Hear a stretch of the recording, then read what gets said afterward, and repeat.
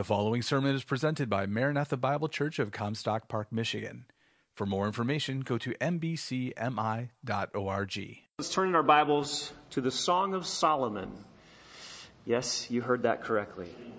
Song of Solomon, Old Testament. For the last 9 weeks, we have been working our way through Ephesians chapter 5, and we've been looking at God's instructions for men and women in the context of marriage, for husbands and wives. We've entitled this series, The Master's Plan for Marriage, and we want to know what God's heart for marriage is and what He has designed this wonderful institution to be like. So we've been taking our time, we're slowly working our way through Ephesians chapter 5, and we have found that first and foremost, marriage is not about us. It's not about us. It's not about our wants, our desires, our pleasures, our passions, getting what we want from our spouse or our happiness or our needs. It's not ultimately about us. Marriage is not about us. Marriage is about God. And it's an opportunity for His glory to be put on display and His purposes to be put on display in the context of the marriage relationship. And that happens, we said, through our study of Ephesians chapter 5, when wives recognize their roles in the context of marriage and husbands recognize their role in the context of marriage. And we said from our study of Ephesians 5 that God has called wives to be those helpers to her husband, to submit to him, to honor him, to respect him, to be his helper, to be on his teammate, to care for him, to make her home the primary place of ministry where she gives her best energies to her husband and her children. We found as well that the husband is called to be the leader, the spiritual leader of his family, the protector, the provider, the leader, where he functions as head in the family, where he sets the spiritual tone for the family, where he loves his wife and cares for his children and nurtures them in the fear and admonition of the Lord, and loves his wife in such a way that his love for her is sacrificial, and it's sanctifying, and it's sensitive, and it's steadfast. And when a wife conducts herself that way, when a husband conducts himself his way, the women can be the women, the men can be the men, and God is glorified as Christ is exalted in the context of marriage. We said at the end of Ephesians 5, there's that wonderful statement that says that marriage is a mystery. It's a mystery. And it's a mystery because there was something undisclosed about marriage until the time of Christ. And so all marriages before Christ were pointing ahead to the real marriage, which is Christ and the church. And so when we as husbands love our wives, we are a picture of Christ. And wives, when you come up under your husbands and you submit to them and you respect and honor them and you're the helpers that God has called you to be, then you reflect God's heart for the church. And so there's this wonderful, mysterious picture that is painted in the context of marriage. Well, this morning I want to wrap up our series on marriage. You wondered when it would come to an end. We come to an end this morning. And I believe one of the best ways to do that is by looking at one of the best illustrations of marriage in all of Scripture, in the Song of Solomon. Now, I need to tell you singles who have been so patient and so gracious in allowing us to preach on the issue of marriage for now 10 weeks. I want to honor you by preaching a message on singles 2 weeks from today. All right? So because you've been so gracious to just be with us through this series, I want to preach on God's heart for singles after Easter, so you know what God's heart is for you. So we'll do that on April 27. But this morning, I want to focus our attention on this Old Testament book that I believe provides a perfect summary and illustration of what marriage should be like. It is a picture painted for us with words, with similes and metaphors and figurative language and poetic speech. It's full of representations and comparisons and symbols and all kinds of imaginative language. It's full of feeling. It's full of emotion. It's full of expression. And what you have here in the Song of Solomon is a picture, an illustration of what deep, genuine, biblical love looks like between a man and a woman in the context of marriage. Perhaps there's no better book to go to in the whole Scriptures than this book, because you see here the kind of biblical romantic love that should exist between a husband and a wife. It's a book that paints for us this beautiful picture of the right relationship between a man and a woman. And I find it very interesting that God, in His sovereignty and in His purposes, has devoted an entire book of the Bible to this topic. You ever think about that? God in His infinite wisdom and His infinite plan has given us an entire book devoted solely to the purpose of biblical love between a man and a woman. It's not a book that we preach on. I've never preached on Song of Solomon. Pray for me. I've never done a message on this book. It's not a book that we go to very often. It is a book that's not even referenced in the New Testament. No New Testament writer references this book, and there's no really deep theological truths that are presented in this book. And yet, it is still a book that illustrates for us the beauty and the sanctity of intimacy and love and romance within the husband and wife relationship. And it extols for us the love between a man and a woman who are united in marriage. So I find it compelling that God would write an entire book about that topic. Don't you? Isn't that interesting? Of all the topics that He could pick to write an entire book about, He picks the topic of marriage and writes an 8-chapter book on the issue of love and romance between a man and a woman. I believe it's important for us to understand this because we need to understand, as we said a number of weeks ago, that God has designed marriage and family to be the primary relationship. It is the basic building block of any society, and how your marriage goes, your family goes, and how your family goes, our society goes. And so we have said that marriage is essentially the basic building block of any society. It's the basic molecular structure. It's the foundational relationship of all relationships that exist. Every relationship that you have flows out of your relationship in the context of your marriage and your family.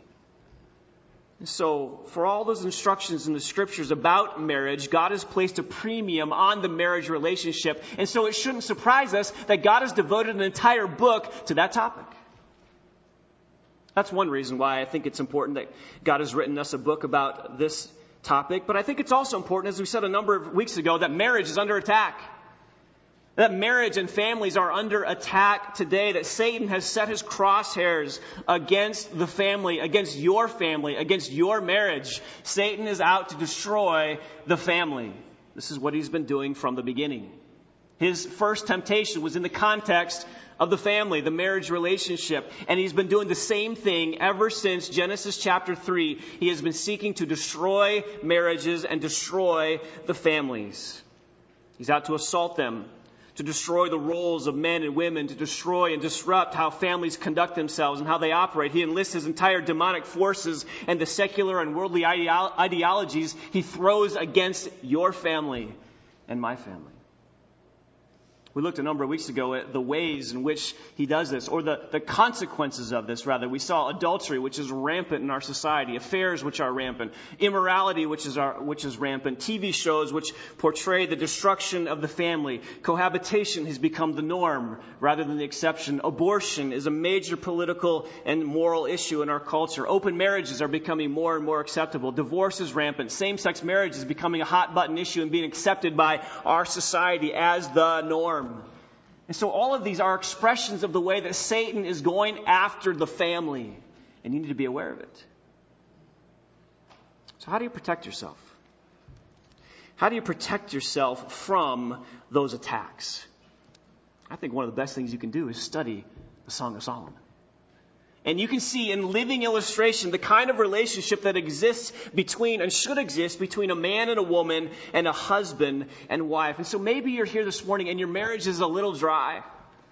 Maybe it's not got the life in it that it once had. Maybe you're lacking some of the desire, some of the longing for each other, some of that intimate, close relationship. Maybe you just don't even enjoy being together much anymore. You endure each other, you put up with each other, you've fallen into a routine. What's the answer?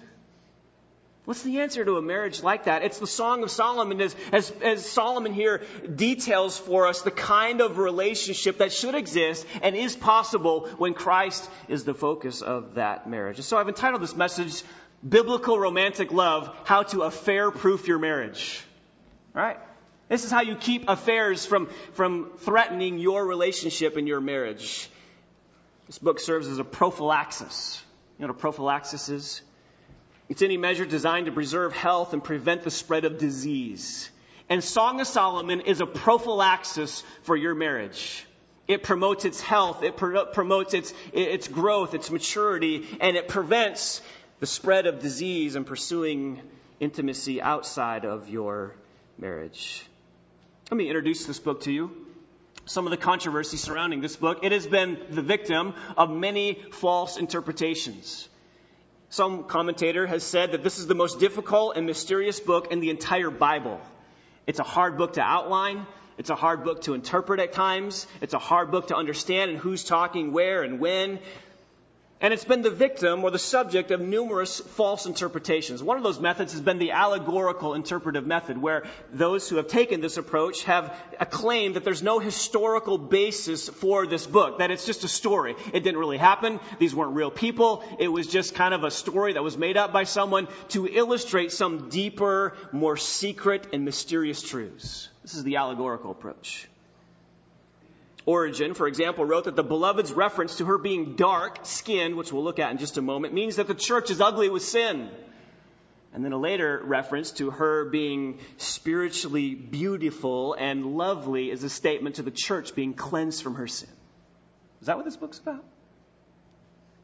Others have said that the cooing of the doves in chapter 2 speaks of the preaching of the apostles, and some have suggested that the eating of honey and drinking of wine in chapter 5 is an illustration of the Lord's Supper. Well, I don't see that anywhere. And so this has been the allegorical approach to interpreting this book, where it's just a story made up to illustrate more profound, more deep truths like God's love for Israel or Christ's love for the church. That's one method. There's another method that's been used here. It's called the typical approach, where it views this as a historical account, an actual thing that actually happened with real people, but meant to illustrate deeper truths. So the first one says it's not real, and it promotes mysterious truths. The second one says it was real with real people, and is designed to communicate specifically Christ's relationship with the church. The problem with that is, number one, the church was a mystery.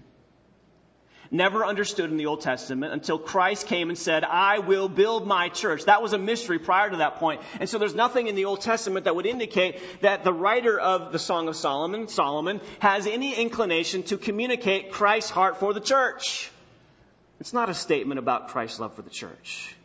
It is, the third interpretation, the right interpretation, a statement of a husband's love for his wife. That's the purpose of the book. It's not allegorical. It's not typical. The purpose of the book is to communicate a true account of mutual love and commitment and affection and marital harmony between a husband and between a wife. We know that Solomon wrote this. We know that he is the husband in this book. And the woman described here is known as the Shulamite, from a city called Shunem in southern Galilee. We don't know a lot about her. We're not really quite sure who she is. Some think that she was Pharaoh's daughter, but there's little evidence to support that. Some think that she was maybe Abishag, the young maiden who came and ministered to David in the final days of his life. But there's no evidence to indicate that, simply that she also was from Shunem. Most likely, the woman described here in the Song of Solomon was an unknown woman from the city of Shunem, whose family had been hired or employed by Solomon to tend the vineyard. So that's who we think she was. And the question that's probably burning in your mind right now is, how could Solomon, who had 700 wives and 300 concubines, write a biblical account of true love? If you're not thinking that way, you should be asking yourself that question. How could a guy who had 1,000 wives or concubines write a story, an account that's in the pages of Scripture about what biblical romantic love really is? 1 Kings chapter 11 says that Solomon loved many foreign women along with the daughter of Pharaoh, Moabite, Ammonite, Edomite, Sidonian, Hittite women from the nations concerning which the Lord had said to them, you shall not associate with them. Way back in Deuteronomy chapter 7, God said to the people of Israel, before they came into the land, he said, you shall not intermarry with them, nor shall you give your daughters to their sons, nor take your daughters, their daughters for your sons, for they will turn your sons away from following me to serve other gods. God gave them that warning hundreds of years before. Solomon didn't listen. He violated that principle and took to himself numerous foreign women in his harem. And added to that was the violation of the fact that he took more than one. In 1 Kings chapter 11 says, as we just noted, he had 700 wives, princesses, and 300 concubines, and his wives turned his heart away. For when Solomon was old, his wives turned his heart away after other gods, and his heart was not wholly devoted to the Lord. God had also given some warnings to the kings. Way back in Deuteronomy chapter 17, it says, neither shall he, the king, multiply wives for himself, lest his heart turn away. God knew that what would happen is if a king got into power and he got into authority, he would be tempted to take multiple wives to himself. That's exactly what Solomon did, taking 1,000. And it says his heart was turned away. So how could Solomon, with this harem of wives, write a book about marital harmony and unity and the oneness of marriage that should exist between one man and one woman? I think Solomon is writing here about his first wife, his first love, the woman who was the wife of his youth. And I believe he is detailing for us here, before he fell into the sin of polygamy, exactly what marital faithfulness and marital love looks like in the context of this marriage relationship. He wrote it down. He penned it as one of his songs. You remember he wrote 1,005 songs. And this is the Song of Songs, the Song of Solomon. It is the best song, the most wonderful song that he has written. It's the best of the best. And it's comprised of 8 chapters, each chapter detailing a different aspect of the marriage between Solomon and his first wife, the Shulamite.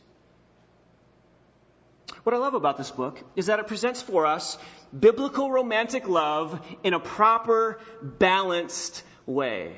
Now, let me say this. I think it's important to understand that when you start talking about the intimacy between a husband and a wife and the closeness that should exist between them, you can go to one of two extremes. You can either go towards one extreme of promiscuity or another extreme of prudishness, right? Anytime you start talking about this love between a husband and a wife, our society takes it one of two ways. The first way is on promiscuity, where it becomes something vile, where what God intended to be between the marital union, between a husband and a wife, our society perverts it. It turns it into something vile. It turns it into something that's lustful instead of loving. And that's what we see in our society all over the place. Our society takes what God has created to be beautiful and wonderful amongst a husband and a wife and the unity that they enjoy, and it perverts it. It twists it. It makes it something sinful. The other extreme is prudishness, where we don't ever talk about this. We don't ever engage with this topic. We don't ever even talk about the kind of love that should exist between a husband and a wife, and maybe some of the more specific ways that it manifests itself in their relationship and their physical intimacy. But Solomon is not like that. God didn't stutter when he wrote this book. He didn't blush. He wasn't embarrassed. He wasn't prudish about this book. He presents this kind of intimacy between a husband and a wife in a very tactful, appropriate, tasteful, never crass manner.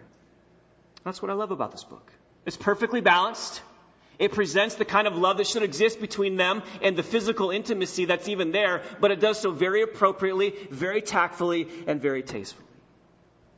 So, what is this book about? I believe it's a message that we need to hear today. In a day of disposable marriages, in a day when we tend to throw marriage away, when the vows taken are not really considered to be permanent vows or obligating themselves to those vows, we need to hear the message of the Song of Solomon. Even though Solomon himself went off and went astray and was not faithful to his vows to his first wife, we still have here a divinely inspired account of the kind of love between a husband and a wife. God put this book in the Bible. And so we need to understand what it is. What I want to do is just briefly survey this book with you this morning. We're not going to do a whole series on it.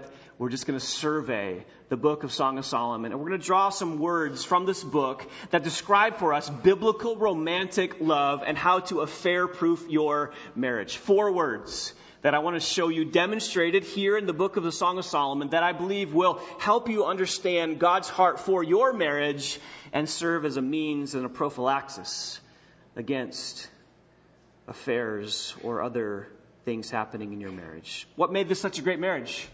First, number 1, attraction. Number 2, affection. Number 3, devotion. Number 4, reconciliation. Let's look at these. Number 1, first, attraction. What made this such a great marriage? Attraction. There was an attraction between Solomon and his wife, attraction that was mutual, that was one for the other, husband towards wife, wife towards husband. It's an attraction that characterizes their entire relationship from courtship to wedding to marriage. This isn't just some flippant infatuation that happened to young people. No, this was an attraction that lasted for the course of their marriage. They're head over heels in love with each other. And you can see it portrayed from the very beginning of their courtship all the way through to the maturing of their marriage. How does this love story begin? Look over in chapter 8, verse 11. Just hold your finger in chapter 1 because we're going to start there. But I want you to see in chapter 8, verse 11, probably how this love story started.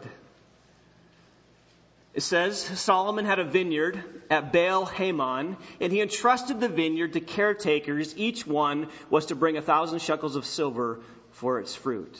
Solomon, as king of Israel, had vineyards all over the nation. And probably he went and frequently visited those vineyards to see how they were doing, to check up on the workers, to see how the employees were doing and caring for this vineyard. And so we presume that this was one of the vineyards that Solomon owned. He took a trip, he visited this particular vineyard where this woman, known as the Shulamite, was working. Now go back to chapter 1, because I think that's what you see here in chapter 1. You see this woman working in a vineyard, probably as an employee or a caretaker of the vineyard that Solomon had entrusted to them. Look at verse 5 of chapter 1. She says, I'm black but lovely, O daughters of Jerusalem, like the tents of Kedar, like the curtains of Solomon. Do not stare at me because I'm swarthy, for the sun has burned me. My mother's sons were angry with me. They made me caretaker of the vineyards, but I have not taken care of my own vineyard. She says in verse 5, I was black, which presumably refers to the fact that she was tan. She was working hard out in the vineyards. This was no well-to-do city girl. This was a hard-working country girl.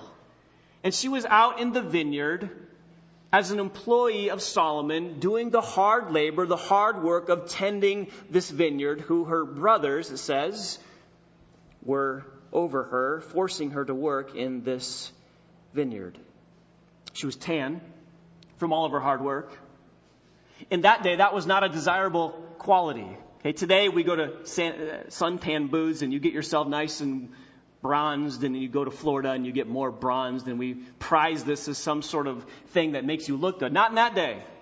In that day, the tan look was not in. It was the indoor look that was in, where you were white. The whiter the better. And so here's this woman who's dark, not fitting her society's expectations of what a beautiful woman looks like. She's even embarrassed about it. She's insecure about it. Verse 6 says, I have not been able to take care of my own vineyard. Means her body.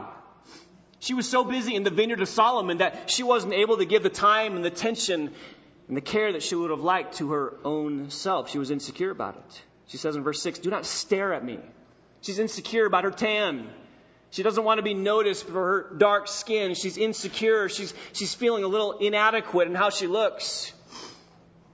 But that didn't keep Solomon from noticing. Solomon noticed this woman. Down in verse 9. To me, my darling, you are like my mare among the chariots of Pharaoh. Your cheeks are lovely with ornaments, your neck with strings of bead. Now, he does here something that most men will never get away with. He compares her to a horse. Guys, I wouldn't recommend it. I don't think it would go over well today, but that's what he calls her. You are like my mare. You need to understand a little bit of that culture. Solomon understood something about horses. He had 40,000 of them. 1 Kings chapter 4 said he had 40,000 stalls of horses. He knew something about horses. He knew their beauty. He knew their strength. He knew the muscular creature that a horse was. And he's actually using this as a compliment. You are like my mare among the chariots. Your cheeks are lovely with ornaments, your neck with strings of beads. And so Solomon here begins to notice this woman. He begins to notice his attraction to her. He's attracted to her looks. He's attracted to her character. And he sees her and notices her. But it's mutual. Look down in verse 12. Not only was this him attracted to her, it was her attracted to him. Verse 12, while the king was at his table, my perfume gave forth its fragrance. My beloved is to me a pouch of myrrh which lies all night between my breasts.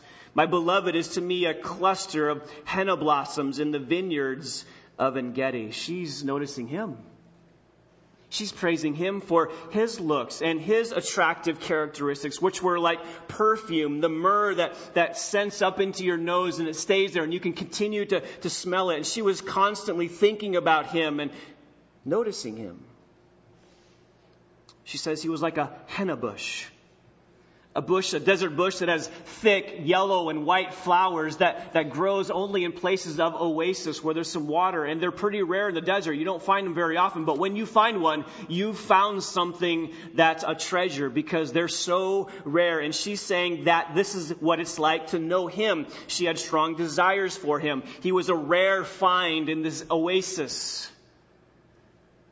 And you can see this mutual attraction that begins to develop between husband and wife, future husband and wife. They're not married at this point. I want you to skip over to chapter 3, and I want you to see the wedding. There is a progression that takes place in this book. And in chapter 3, Solomon describes the wedding. He describes the preparation for the wedding starting in verse 6. Look what he says in Song of Solomon, chapter 3, verse 6. What is this coming up from the wilderness like columns of smoke, perfumed with myrrh and frankincense, with all scented powders of the merchant? Behold, it is the traveling couch of Solomon, 60 mighty men around it. Of all the mighty men of Israel, all of them are wielders of the sword, expert in war, each man with his sword at his side, guarding against the terrors of the night. King Solomon has made for himself a sedan chair from the timber of Lebanon. He made its posts of silver, its back of gold, and its seat of purple fabric, with its interior lovingly fitted out by the daughters of Jerusalem. Go forth, O daughters of Zion, and gaze on King Solomon with the crown with which his mother has crowned him on the day of his wedding and on the day of his gladness of heart. This describes the wedding procession. And that day, the bride would go and the groom would go and take the bride to himself. And so he would travel with this procession to her home. He would take her and take him to his new place of residence, his place where the wedding would take place and where they would live. And so this is quite the procession. There are 60 men, it says, who are just there to handle the couch, the sedan, the place that would carry her to him. In addition to that, there's an entire entourage of soldiers who are marching with him. The mighty men of Israel, all of them wielders of the sword, expert in war, each of them with a sword at his side. These were strong men, the valiant men, the soldiers who would protect this entourage as he takes her back to his place for the wedding. He's already a provider. He's already a protector. He spared no expense. He made the best carriage possible for her. It was made of the timbers of Lebanon, its posts of silver, its back of gold, its seat of purple fabric, its interior lovingly fitted out. This was a beautiful carriage to carry his beautiful bride for their beautiful wedding. Look how he describes her. Chapter 4, verse 1. This is his description of his bride on the wedding day. How beautiful you are, my darling. How beautiful you are. Your eyes are like doves behind your veil, and your hair is like a flock of goats that have descended from Mount Gilead. Your teeth are like a flock of newly shorn ewes, which have come up from their washing, all of which bear twins, and not one of them has lost her young. Your lips are like scarlet thread. Your mouth is lovely. Your temples are like a slice of pomegranate. Try that one. behind your veil. Your neck is like a tower of David, built with rows of stones, on which are hung 1,000 shields, all the round shields of the mighty men. Your 2 breasts are like fawns, twins of a gazelle, which feed among the lilies. Until the cool of the day, when the shadows flee away, I will go my way to the mountain of myrrh and to the hill of frankincense. You are altogether beautiful, my darling, and there is no blemish in you. This is Solomon's description of his bride on their wedding day. He's attracted not only to her physical looks, but her characteristics, her nature, who she is. Look how he describes her. Verse 1, your eyes are like doves behind your veil. Your hair is like a flock of goats. Guys, don't respond that way. Honey, how's my hair look today? Like a flock of goats. Not what you want to do, but in that day it worked. Okay, that day it worked because the goats were beautiful with hair and coming down the mountains. I don't know, but it worked. Verse 2, your teeth are like a flock of newly shorn ewes, which have come up from their washing, all of them which bear twins. Their teeth were white, and there wasn't one missing. They had twins. Okay, that's what he's saying. I'm just telling you what it means. Your lips are like scarlet thread. Your mouth is lovely. Your temples are like the slice of a pomegranate, talking about soft and a little red. Your neck is like the Tower of David. Now, that's probably not a compliment in most cases, but here it's speaking of strength and beauty, and it's talking about the appearance of her being awesome and majestic as King David's tower was. Your 2 breasts are like 2 fawns, twins of a gazelle. He's speaking of her natural beauty. See what he's doing? He's attracted to his wife. There's a physical attraction here. There's an emotional attachment here. There's a close relational attraction that takes place of him to her. But it's not just him to her, it's her to him as well. Go over to chapter 5. Let you see that this is mutual. This is not just one-sided. This is a mutual attraction. Look at chapter 5, verse 10. My beloved is dazzling and ruddy, outstanding among 10,000. His head is like gold, pure gold. His locks are like clusters of dates and black as a raven. His eyes are like doves beside streams of water, bathed in milk and reposed in their setting. His cheeks are like a bed of balsam, banks of sweet-scented herbs. His lips are lilies dripping with liquid myrrh. His hands are rods of gold set with beryl. His abdomen is carved ivory inlaid with sapphires. That's what Julie always says to me.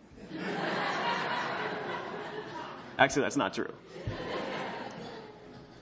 His legs, verse 15, are pillars of alabaster, set on pedestals of pure gold. His appearance is like Lebanon, choice as the cedars. His mouth is full of sweetness, and he is wholly desirable. This is my beloved, and this is my friend, O daughters of Jerusalem. See what she's doing? She's doing the same thing. There's a physical attraction. There's an emotional attachment.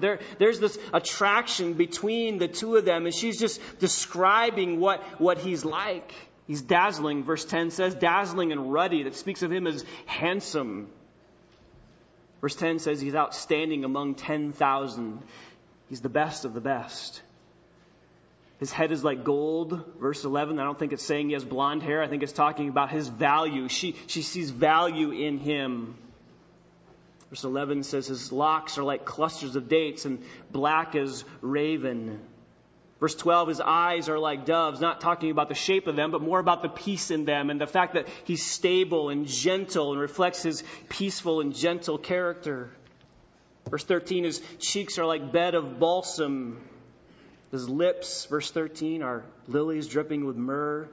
Verse 14, his hands are rods of gold, which speaks of them as valuable and strong. Verse 15, his legs are pillars of alabaster. They're strong, they're handsome, they're valuable like marble and gold.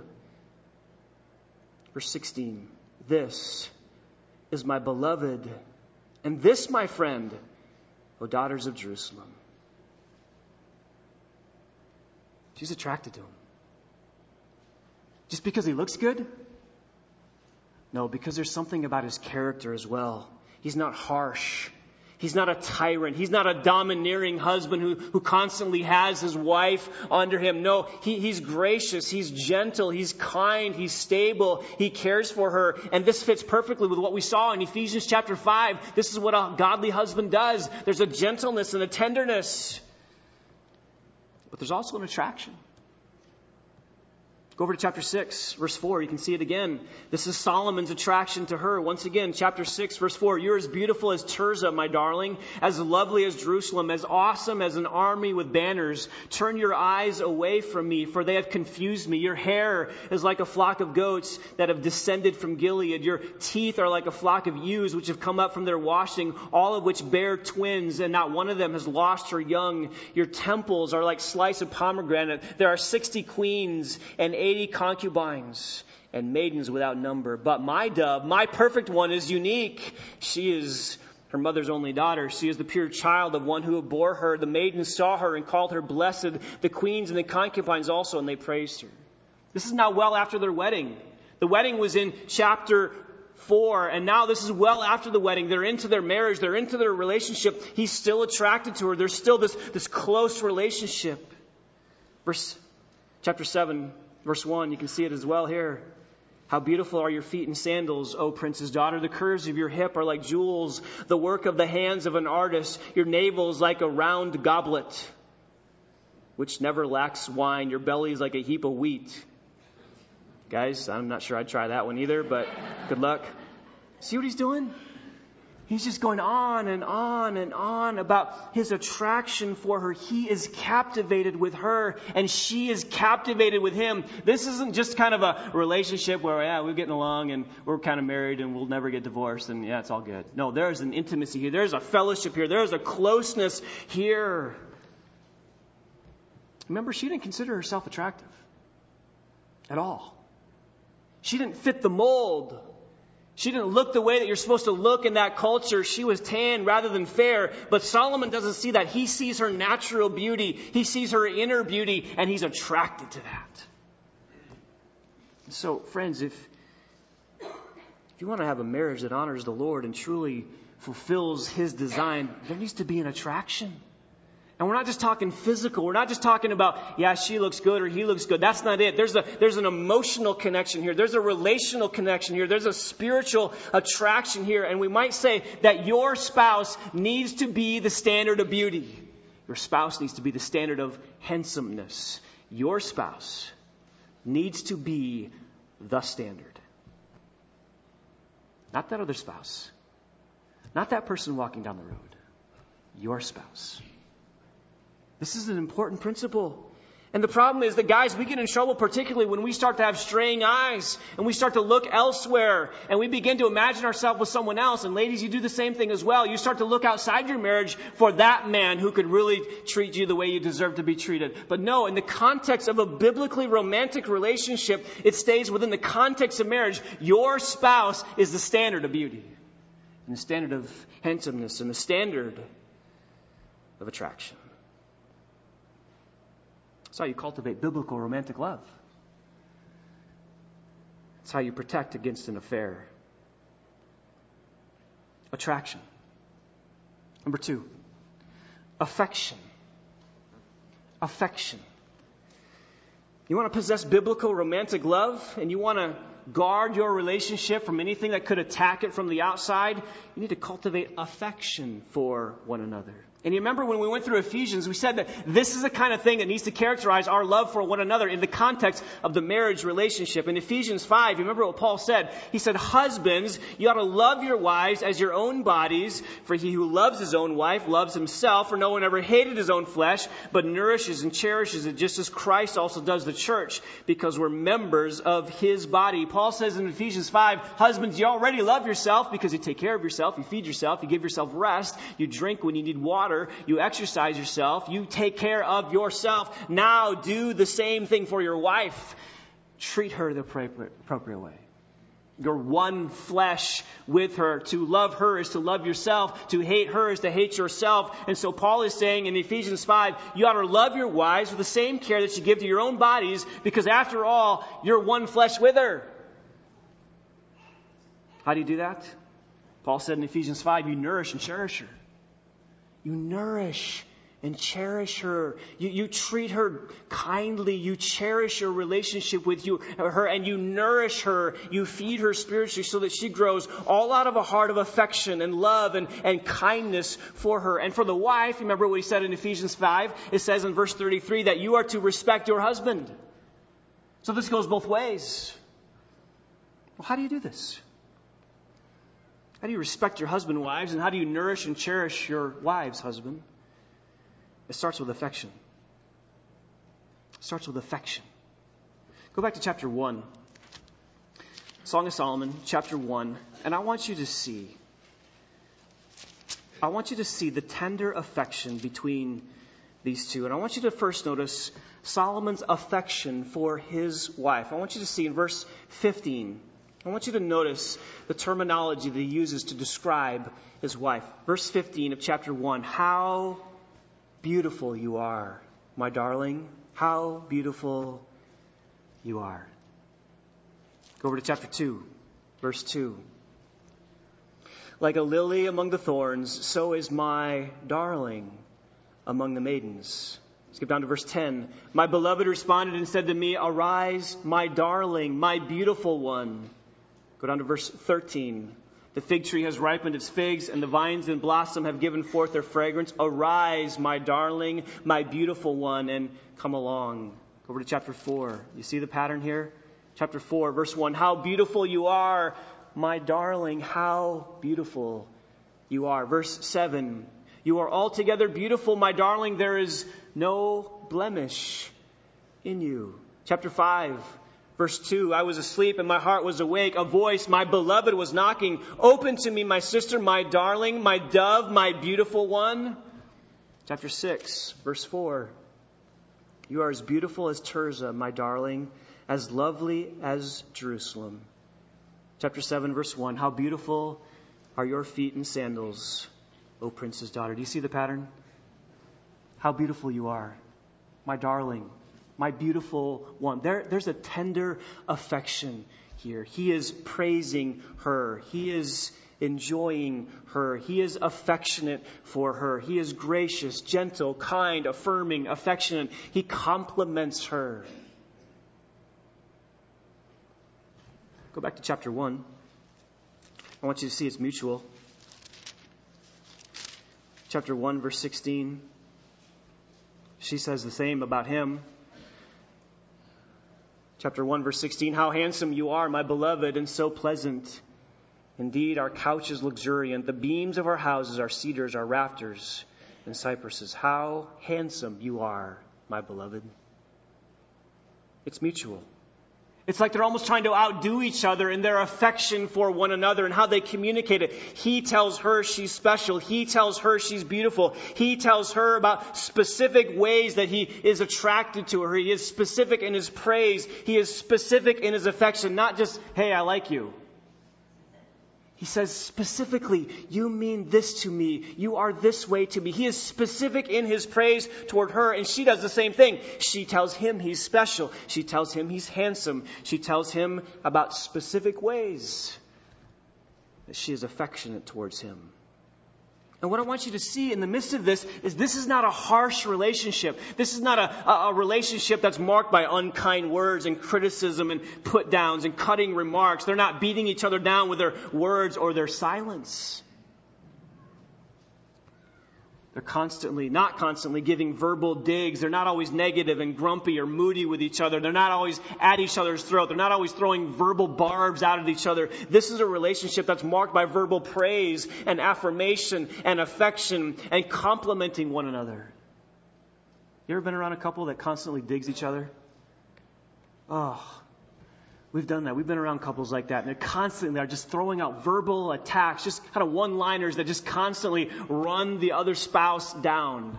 That's not biblical romantic love. Biblical romantic love is an affectionate love where you compliment each other for your character, for their looks, for what you see attractive in them. There's affection in words. There's affection in touch. There's affection in conversation. There's affection in time spent together. In fact, twice in the book of Song of Solomon, they're seen spending time together.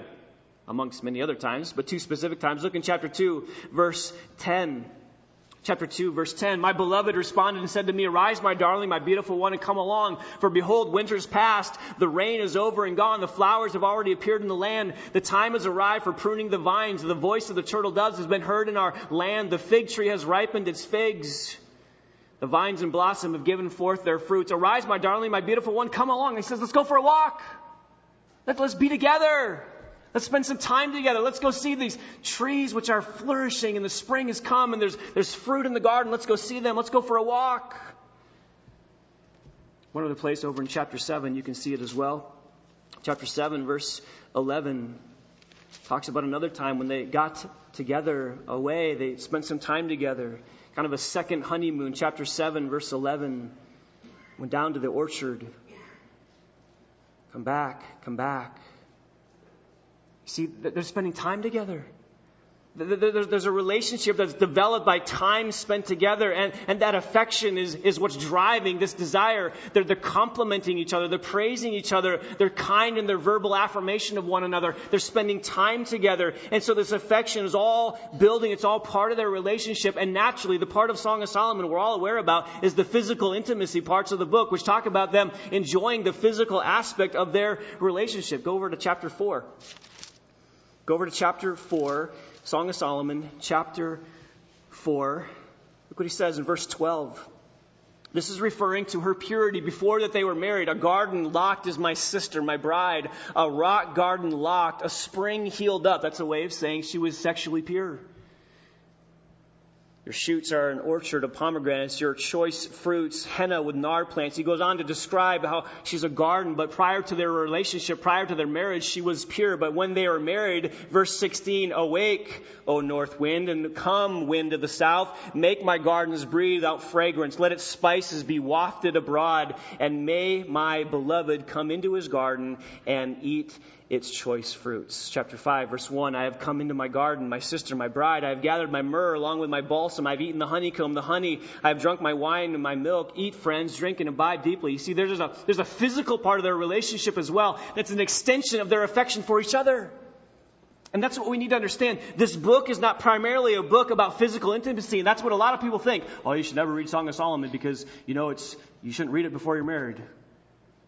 Well, you need to understand that it's in the context of an affectionate, loving relationship. This is an extension of their affection for one another. So it's not a book on how to engage in physical intimacy. It's about a book that chronicles their affection for one another in praising each other, in enjoying one another, in complimenting in one another, in conversing with one another. Affection in words and touch and all of those things that eventually spills over into their physical relationship. It tells us something very important. It tells us that affection in the context of your whole relationship needs to be the basis for your physical relationship as well. We might say that physical intimacy is a barometer of the rest of your relationship. How well you're doing in the rest of your relationship is going to be evident in the physical part of your relationship. Affection. You want to safeguard your relationship from affairs? You cultivate affection for one another. Number 3. Attraction, affection. Number 3 is devotion. Devotion. What I mean by that is there is a absolutely committed heart of them towards each other. They are totally sold out 100% one for the other. A mutual devotion, a commitment to each other, a deep loyalty and allegiance from one to the other that will not be penetrated and will not change over the course of their relationship. We said this in the end of chapter 5 of Ephesians, that husbands and wives are to be put together in a strong, steadfast relationship. And Paul in Ephesians 5 quotes from Genesis chapter 2, where God says, this reason a man shall leave his father and mother and shall be joined to his wife, and the two shall become one flesh. That's what happens when you get married. You become one flesh. Jesus quoted that verse in Matthew 19, verse 6. He says, in the same way, husbands, you cleave to your wife, you become one flesh, and you let no man separate. a leaving, a cleaving, a weaving together into this one flesh relationship where you are committed for life, where there are no outs. You are not looking for some way to get out of this marriage. You're not looking for some way to get out of this relationship. You're not trying to exist just within the context of this marriage for the rest of your life, but really there's not a lot of closeness there. No, there's a one flesh relationship that is close, and you will not seek to get out of that relationship. And you can see it here. I want you to see 3 places specifically. Chapter 2, verse 16. Go over to Song of Solomon, chapter 2, verse 16. 3 times the Shulamite, the wife, states this commitment. Chapter 2, verse 16. My beloved is mine, and I am his. Go over to chapter 6, verse 3. I am my beloved's, and my beloved is mine. Go over to chapter 7, verse 10. I am my beloved's, and my desire, his desire, is for me. 3 times. I'm committed. I'm committed. I'm committed. He's committed. This is loyalty. This is devotion. This is commitment. This is a relationship that is founded upon the principles of a one flesh, permanent relationship. And there's no way out. You're not looking for some out. You're not looking for some way to dissolve this. You're not looking for some divorce or way to get out of this relationship. No, this is a one flesh, permanent, binding, obligatory relationship. And she knows it, and she's in it, and she's committed. As is Solomon. It's a complete, total, binding commitment of 2 people to each other that results in this close, intimate relationship. I'll tell you, that's how you affair-proof your marriage. That's how you cultivate biblical romantic love. Devotion to one another. Well, last, let's finish this up. Number 4, reconciliation. Attraction, affection, devotion. Number 4, reconciliation. And you know what? Every marriage has problems, including this one. This marriage is not immune. This marvelous relationship between Solomon and his bride is not immune from some problems. I want you to go to chapter 5, verse 2. And I want you to see that in this relationship, they had a problem. They had a disagreement. There was something that came up between them where it actually caused a minor short-term rift in their relationship. You can see it in chapter 5, verse 2. She's asleep. I was asleep, but my heart was awake. A voice. My beloved was knocking. He had been away on a trip. He was gone for a little while. He'd been away. And apparently he came home early. And so the voice at the door is her beloved. It's her husband. She says, I was asleep, but my heart was awake. Some people think that this was just a dream that she had. But here she says her heart was awake. So she was still alert. She was still awake. She was aware of what was going on. And she hears a voice. My beloved was knocking. Open to me, my sister, my darling, my dove, my perfect one, for my head is drenched with dew and my locks with the damp of the night. He's come home earlier than expected. And he's knocking at the door. Let me in. I'm home. She was already in bed, though. Verse 3. I've taken off my dress. How can I put it on again? I've washed my feet. How can I dirty them again? She didn't get out of bed. Oops. We don't know why. Other than maybe she was indifferent at this point, or maybe she just was kind of apathetic towards him, or she wasn't expecting him home yet, or whatever happened, she didn't let him in. And so she's thinking about this, and she knows that, wait, my husband is at the door. And it takes a while to kind of register. She thinks about it a little bit more. She spends some time more meditating on this. And her compassion is aroused for him. And she decides to get up and open the door. Verse 4, my beloved extended his hand through the opening and my feelings were aroused for him. And so I arose to open to my beloved. And my hands dripped with myrrh and my fingers were liquid myrrh on the handles of the bolt. And I opened the door to my beloved, but he was not there. He had turned away and had gone. My heart went out to him as he spoke. I searched for him, but I did not find him. I called him, but he did not answer me. See, there's the problem here. She gets up too late. He's gone. He's left. Oh, what have I done? I treated him so badly. Why didn't I get up? So she gets up and she asks her friends. Verse 8. I adjure you, O daughters of Jerusalem, these are her friends, if you may find my beloved, as to what you will tell him, for I am lovesick. You see, she realizes what she's done. She didn't get up in time. She didn't treat him the way he should have been treated. And so she gets her friends together and goes out to try and find him. And so they ask her friends do, verse 9 actually. What kind of beloved is your beloved? O most beautiful among women, what kind of beloved is your beloved that you adjure us? See, they say, what makes you so impassioned about this? And that prompts her then to say what she said in verse 10 through 16. We already read it. My beloved is dazzling and ruddy, outstanding among the 10,000. She's remembering what he's like. She's remembering why she fell in love with him. She remembered the mutual love and affection that they have towards one another.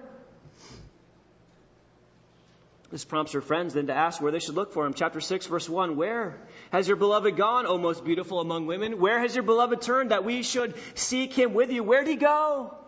And so she says in chapter 6, verse 2, I think he's gone down to the garden, to the beds of the balsam, to pasture his flock in the gardens and gather lilies. I am my beloved's and my beloved in mine. He who pastures his flock among the lilies, he's gone down to the garden. So she goes. She rushes down to the garden because she's heard him. And there she finds him in chapter 6, verse 4. And he sees her. And you know what he doesn't say? Where have you been? Why didn't you let me in? He didn't say that. Instead, he confirmed his love for her. He told her that even though she had rejected him, he still loved her as much as he did the first night that they were married. And he says in verse 4, you are as beautiful as Tirzah, my darling, as lovely as Jerusalem, as awesome as an army with banners. Turn your eyes. And he begins to describe again his beauty, her beauty, and his attraction to her. You see what he's done? He's forgiven her. They've reconciled. They've worked through the problem. They've restored themselves to each other. Their conflict is resolved. They've worked through it in a way that their relationship is preserved and their relationship is close again. What's the point? The point is every marriage has its problems. Every marriage has its conflicts. Every marriage has its issues. And you need to fight for your marriage. You need to fight for your marriage. Every single one of us knows that problems arise in your marriage, and you can either sweep those under the rug and pretend they didn't happen, or you can work through those issues. You can serve each other, you can communicate with each other, and you can communicate your affection and your commitment and your love towards one another. And when you do that, you are cultivating biblical romantic love, and you are safeguarding your marriage from affairs. So friends, don't let the conflicts grow. Whatever issues, whatever conflicts you're dealing with, maybe this morning you came this morning and there's a conflict between you and the person sitting next to you, your wife, your husband. You keep short accounts of those. You deal with those. And you cultivate biblical romantic love. So, how do you do this? Attraction, affection, devotion, and reconciliation. And those four truths will promote in your relationship a love that honors Christ and preserves your relationship from the things that could attack it from the outside. How's your marriage? How's your relationship with your spouse? Let's be those who follow these principles. Father, thank you. Thank you for these instructions. Thank you, Lord, that you've given us an entire book of the Bible dedicated solely for the purpose of showing us what biblical romantic love looks like in the context of a marriage relationship. Lord, we thank you for blessing us with your instructions. Thank you for giving us, Lord, very clear descriptions of what this kind of love looks like. We pray, Father, that you will enhance and strengthen the marriages of our church, that we will have the marriages described in this marvelous book. In Christ's name we pray. Amen. You've been listening to a sermon presented at Maranatha Bible Church in Comstock Park, Michigan, where we exist to display God's glory, declare God's truth, delight in God's Son, and disciple God's people. No part of this digital file may be reproduced or distributed without prior written consent. For permission, go to mbcmi.org.